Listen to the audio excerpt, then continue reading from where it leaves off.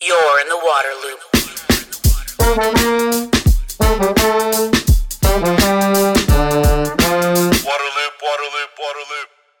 Waterloop is made possible in part by grants from Spring Point Partners and the Walton Family Foundation. Waterloop. Hi, this is Travis with Waterloop. Right now, more than half of the United States is in some form of drought. It's not just out west. It's up in the Pacific Northwest. It's in the upper Midwest. There's drought in New England, and there's even dry conditions here in North Carolina where I live. Almost 80 million people live in some part of the country where there's drought. During times like this, every drop really does count. Shower heads are an easy way to conserve water in our homes. That's why I use High Sierra shower heads at my house, and I'm really proud that they're a sponsor of this podcast.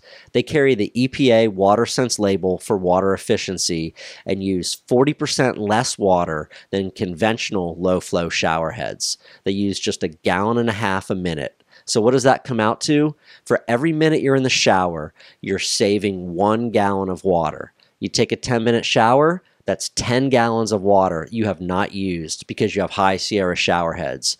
Over the course of a month, that's 300 gallons of water that have been conserved. You're going to also save on your water bill and your energy bill. You can get 20% off using promo code LOOP20 at highsierrashowerheads.com.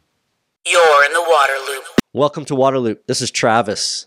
Going to talk about the world of sensors and data and IoT as it relates to water. Happy to be joined by Jamail Carter with Varuna. He's co-founder and chief revenue officer. Thanks for coming on the podcast. Yeah, thanks for having me, Travis. Excited to be here. Yeah, this is a little bit of a different area for my conversations on the podcast. So I'm glad to be having this talk here.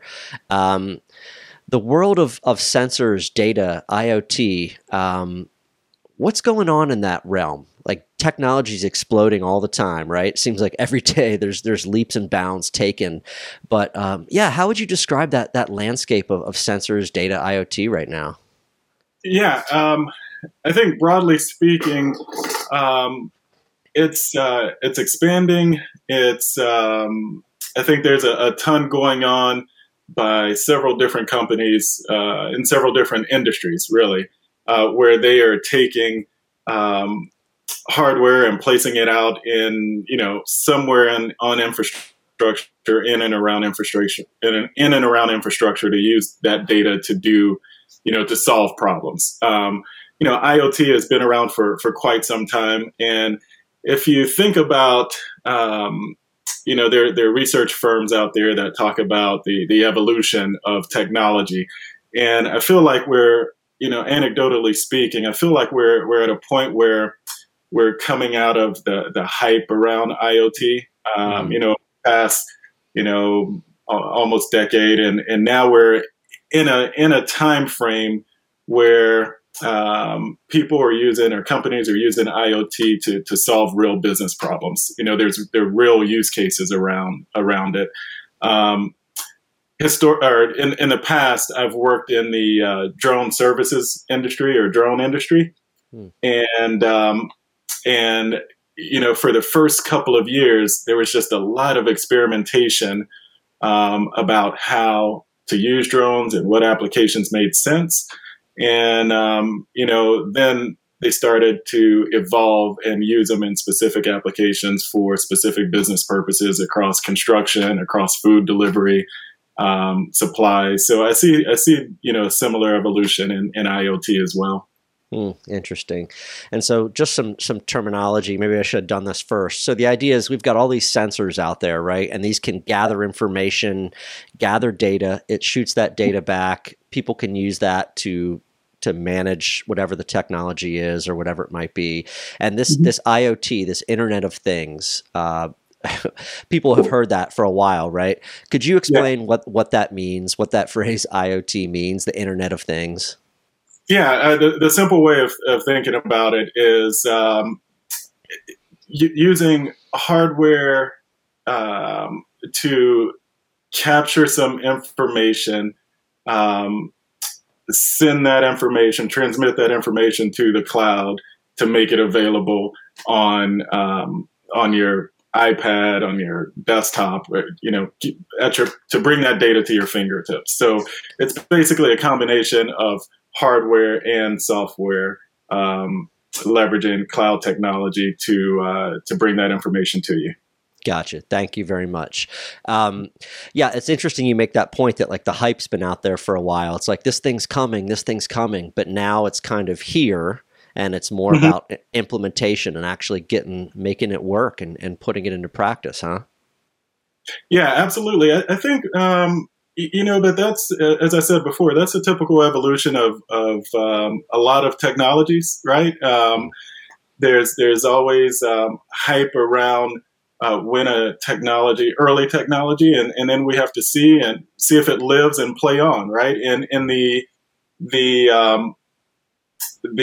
people who determine that are the customers, right? And businesses, and they determine to a large extent whether that technology will live on and be viable for the purposes of helping their business meet specific objectives. So absolutely, I think I'm excited that we're finally in this space right now, and I think there's a lot more to be discovered, and the future is bright. What do you think about how the reality is living up to the hype, right? Like the hype is pretty massive. It's like, I think of like LeBron James when he's coming out of high school, like the hype couldn't get any bigger, but he lived up to it. What do you think about this space of, the IoT? How's it doing? Yeah, I think there's always a disconnect or a gap. Let's just call it a gap. How you've explained it, the difference between the reality and hype. And when it comes to IoT, I believe that gap is narrowing, and it will continue to narrow for so many reasons. Just over this past year in 2020, we saw a narrowing of this gap primarily because of the pandemic. We weren't as mobile, we weren't in person, so companies in all industries had to figure out how can we continue to provide services and products without actually physically being out there, physically being close to their customers. And so a lot of companies, we saw an uptick not only in the interest, but in the use of IoT, which makes me believe that gap will narrow as time goes on. So that's like these societal things that are happening, but also technology, the evolution of the technology is getting better as well. So the communication technology is getting better. Batteries are getting smaller and lasting longer. So there's a lot happening really, really quickly to narrow that gap between expectations and reality. All right. Well, so how did you get and why did you go from your previous lives in drones and all that stuff into the water space? What pulled you into water? Yeah, I'll try to make this story kind of short. It's a good question too, Travis, because we've been at this for 2 years, and every time I ask someone how'd you get in water, nobody ever chooses to get in. It seems like they're always it happened, and it's just kind of happenstance that they got here. We started. I gotta say that's a very common question in the water industry. Is people like to say, "Did you choose water or did water choose you?" That's like a very classic question for people. So yeah, go absolutely. ahead. Well, for me, my co-founder, who you've interviewed in the past, Shei Fabadei, we had another company about a decade ago in the utility space and electric utilities. And Shei, being a utility guy himself, was always interested in water. And so a few years ago, he started pinging me and asking me questions, as to whether I'm interested in this space. And I didn't know much about it, but the more I dug into it, the more I just fell in love with it. Not only the confluence of all these things, or the amalgamation of all these things like policy, people and behavior, infrastructure, all these things together just makes it a beautiful, complex problem to solve. And so, when I started looking into it and I thought about the opportunity, I thought, you know what, this is a chance for, Shay and I to create a, sustainable company, but also do good in the world. And, that's how we got into, water, or that's the decision making behind it. Yeah. And what opportunity did you see for your work, your expertise when it comes to sensors, data, IoT? Why did the water space seem to be ripe for working on that? Yeah, good question. I think there are a lot of problems or a lot of challenges in this space, a lot of things that can be solved.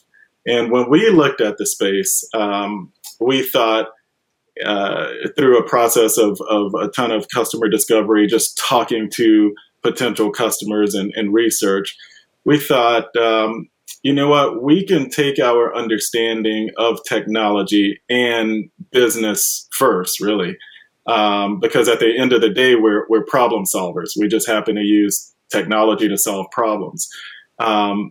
We thought, we can take our understanding of business and technology and operations and apply it to what we see as a kind of first order problem in the water space. And that problem is visibility beyond the water treatment plant. So often we talk about, or the water utility knows exactly what's happening at their water treatment plant, especially as it relates to water quality. But that lack of visibility and that lack of awareness really dissipates as the water is released into the distribution system at different points throughout that distribution system. So we thought, you know what? People want to know what's going on with their water quality. Water utilities want to know what's going on relative to water quality out in the distribution system, and that's something that we can solve. So that's a first order problem that we set out to solve, and that's what we're doing today. There's some additional things that we're excited about, but we want to start with number one. Yeah, I want to dig into that a little bit here and learn more about what utilities, what they want to know about what happens with that water and the quality when it leaves, the treatment plant. What are they interested in? Why do they, want to know what's happening? They've in some sense done their job, right? They've treated the water, cleaned the water, it meets standards. Now they're going to send it to the customers. Yeah, but what's that interest that lies down system? Yeah, good question. And I love the way you say, in some sense, they've done their job. Actually, they always do their job, and they do it well. We're here to support them. And I think that's what makes us excited, because we can continue to help, I'll say give them superpowers, right? So they can see what's happening. So specifically what they want to know is, let's say, I'll give you a couple of examples. Let's say that water is treated with some kind of disinfectant at the water treatment plant. Once it's released from that water treatment plant, it may travel, 40 miles to an endpoint in their distribution system. And so they want to know, if I've treated this water with, let's say, chlorine disinfectant at the water treatment plant, is that disinfectant making its way to the end of my distribution system? And if it's not, then I need to investigate why. Typically what they've done is they've sent someone out to take grab samples across their distribution system to measure different parameters, such as chlorine residuals, pH, turbidity, conductivity. And it's an inefficient process, even though they have to do it. but there's always this gap in when they check for the information and when they understand or become aware of what's happening at those locations.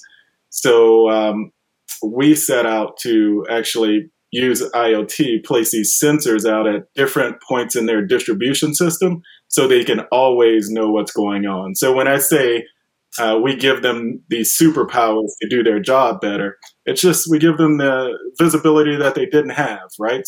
And allow their distribution system to actually talk to them in a way that it hasn't done before. And they use that for several different use cases. We can get into it as we continue in the conversation, but that's one of the problems that we're solving for them.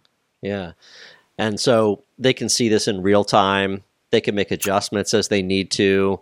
And they don't have to send people driving all around the area, in cars and grabbing samples and driving back and running tests and all that, right? There's a huge efficiency there too. Yeah, absolutely. So there's a big efficiency play that is important to them. Some different use cases we've come across are maybe they are thinking about some type of a capital purchase, CapEx purchase. Maybe they want to buy flushers to place somewhere in their distribution system. But before they do that, they want to know, trends of water quality at certain points so they can determine how many flushers they need to buy and where they need to where they need to place them, right? So they may say, Varuna, can we deploy some sensors in a certain area for a few weeks or a month and anywhere in our distribution system so we can understand not only water quality, but in some cases water behavior. And that helps them determine, how many flushers they need to buy, where they need to place them. That's one thing. Another one is the amount of dosing. We can influence that by giving them that information in terms of, how much chlorine do you need? Is there a leak somewhere because numbers aren't, or the parameters that you constantly measure aren't, there's something funny going on with them. We're finding new use cases every single day, or every single week. And it's really fun because in a lot of cases, the customer is saying, oh, now that I have this capability, here are all the things that I can do with it, right? And they start to say, well, now that I can monitor these 4 or 5 parameters, what if I include this other information that I have, this other data set? I can start determining, like dynamic routing. Should I send my techs here or to spot A or spot B? Which is also an efficiency play. So a lot of things to get excited about, Travis. Yeah, that's awesome. Do you think it results in better water or better service for the customer ultimately at their house? Yeah, I'm confident it does, right? So let's just take, one of the parameters we measure is turbidity. And so, if we are able to alert the utility that, hey, your turbidity has increased in this area, they'll know before the customer knows, right? And so before they get these calls about, hey, where a customer is saying or complaining that their water is cloudy, they can address that and be more proactive prior to any customer calls, and in some cases, maybe even prevent those calls into customer care. So I absolutely believe and know that it will help the utility provide better information, or not better information and better service to the customer. Mm.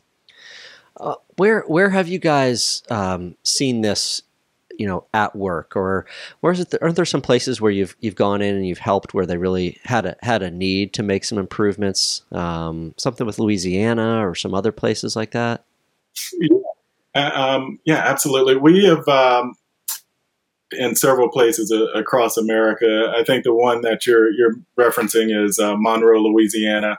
It's a city with a population of maybe around 60,000 people. We have also deployed in the Northeast, in the New Jersey area, right here, and I'm based in Chicago. We've deployed here in just north of Chicago, in a city that is about 80-something thousand. But all of them have the same need, and that need is, I'll say all of them have similar constraints, right? And those constraints are, I don't have enough people to do all the work that I need to do, and I don't have enough visibility to provide some of the service or increase my level of service. And so, our solution our solution helps them address both of those issues. And another thing that we're doing is, I'm excited to say we are also working with the largest water company in Mexico, doing some of the similar things, but also really taking and bringing in more data so we can generate more insights. And we can talk more about that if you want to, but that's just some of the places where we've deployed. So is it just this band of utilities that's really doing this? Are the larger ones kind of trying to get more insights too? What do you see across that spectrum of like small, medium, large kind of utilities? Yeah, the larger ones are doing it, and they're in some cases they're further along, right?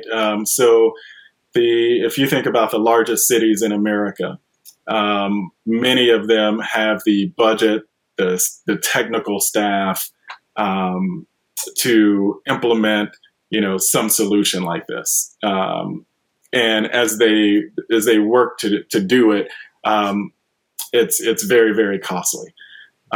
Where Varuna tends to focus is on the smaller to medium-sized cities, although we do work with a couple of very, very large cities. But we found that many of these small to medium-sized utilities, maybe they have, a small staff to cover their distribution system. Maybe they don't have as big of a large of a budget as some of the larger cities. So we found a sweet spot there because they need to basically replicate themselves. Again, the phrase "do more with less" comes to mind. And, of the 50,000 water utilities in the U.S., this is as well, the majority of them, 90-something% of them are small to medium-sized utilities. Tell me more about what's going on in Mexico and what they're trying to achieve across their big systems there. Yeah, so this is super exciting for us because it feeds into one of our strengths, a couple of our strengths, which is taking a bunch of data, analyzing that data and visualizing it in a way that's digestible for the client to make decisions. And you can see that in our dashboards and the insights that we provide our clients today on the municipal side.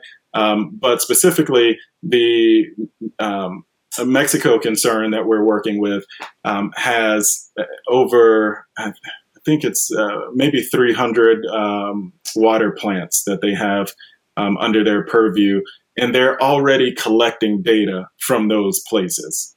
And so what they've asked Varuna to do is to help them analyze that data and provide them insights that will help them either increase revenue or primarily decrease expenses in a couple of areas. So, and those areas tend to be either labor expenses or things like equipment expenses. So what we'll do is we'll take that data, we'll start to predict things about pump failure. We'll start to predict things in terms of water quality. We'll start to predict, we'll do some of the dynamic routing that we talked about earlier, that I mentioned earlier.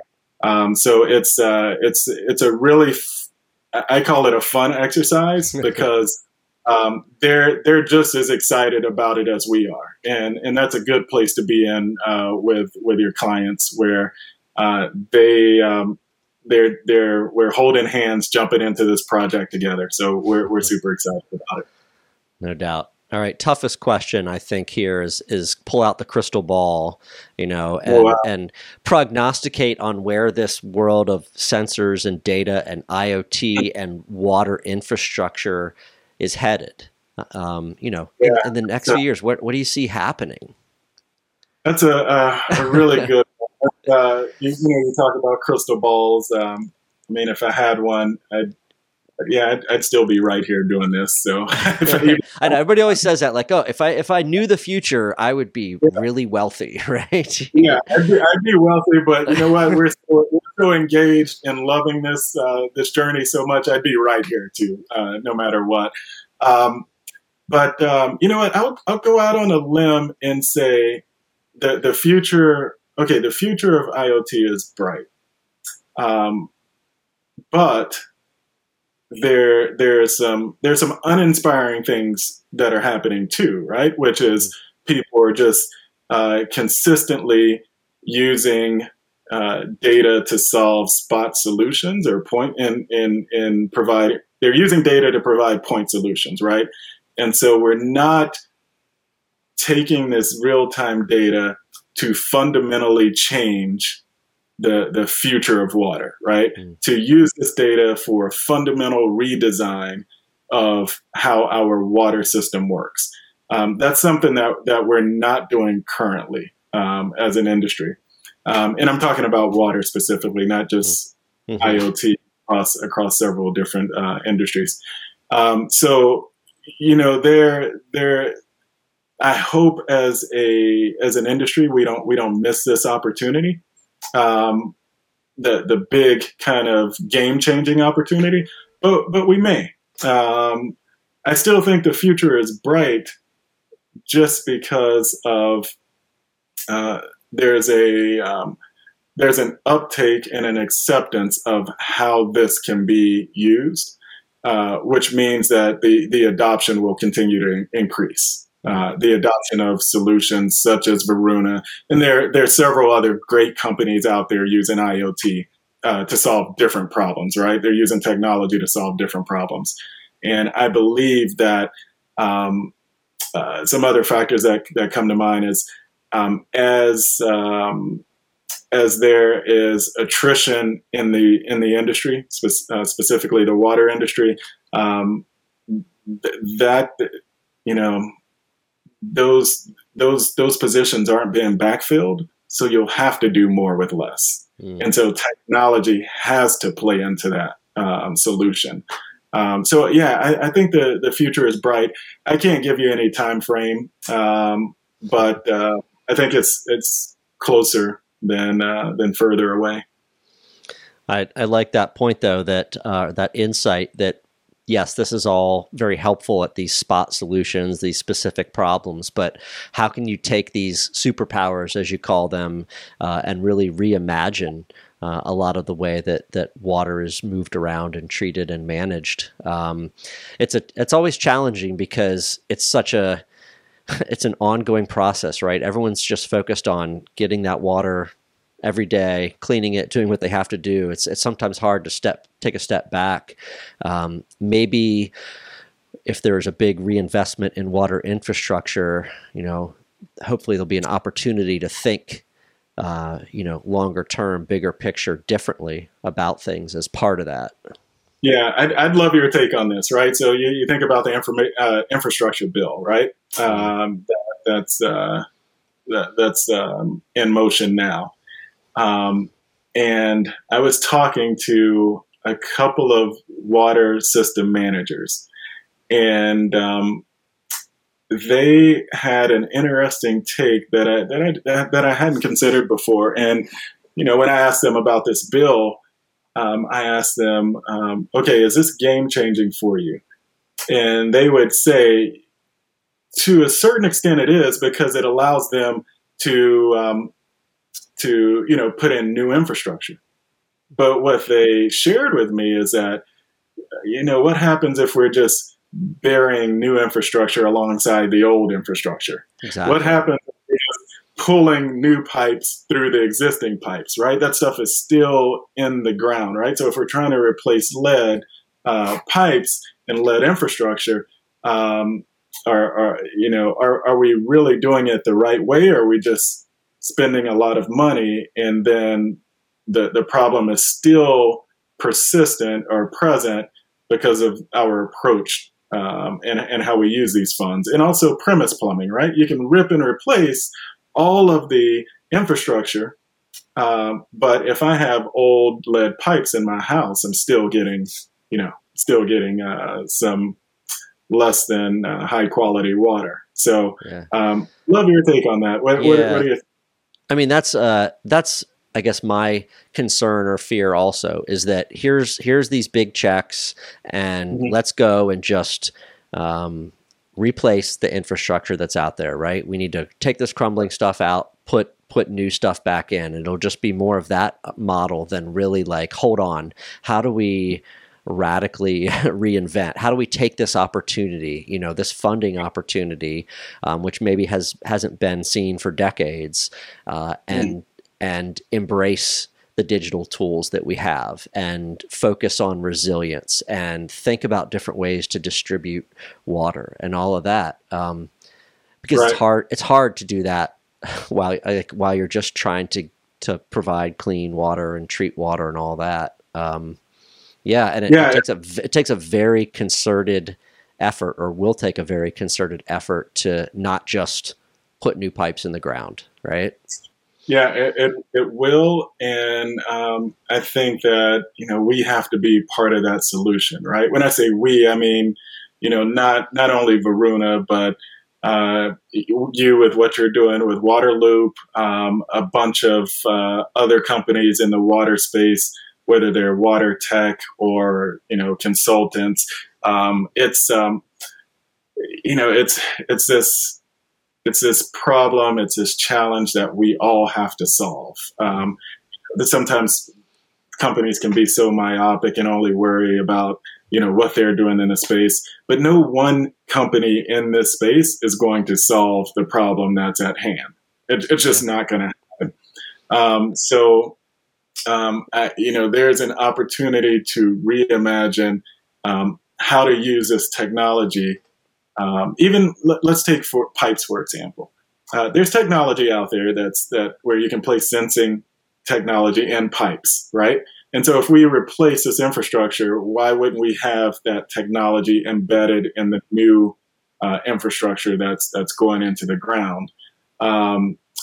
Just thinking about any type of sensors that you can place in the homes to detect water quality.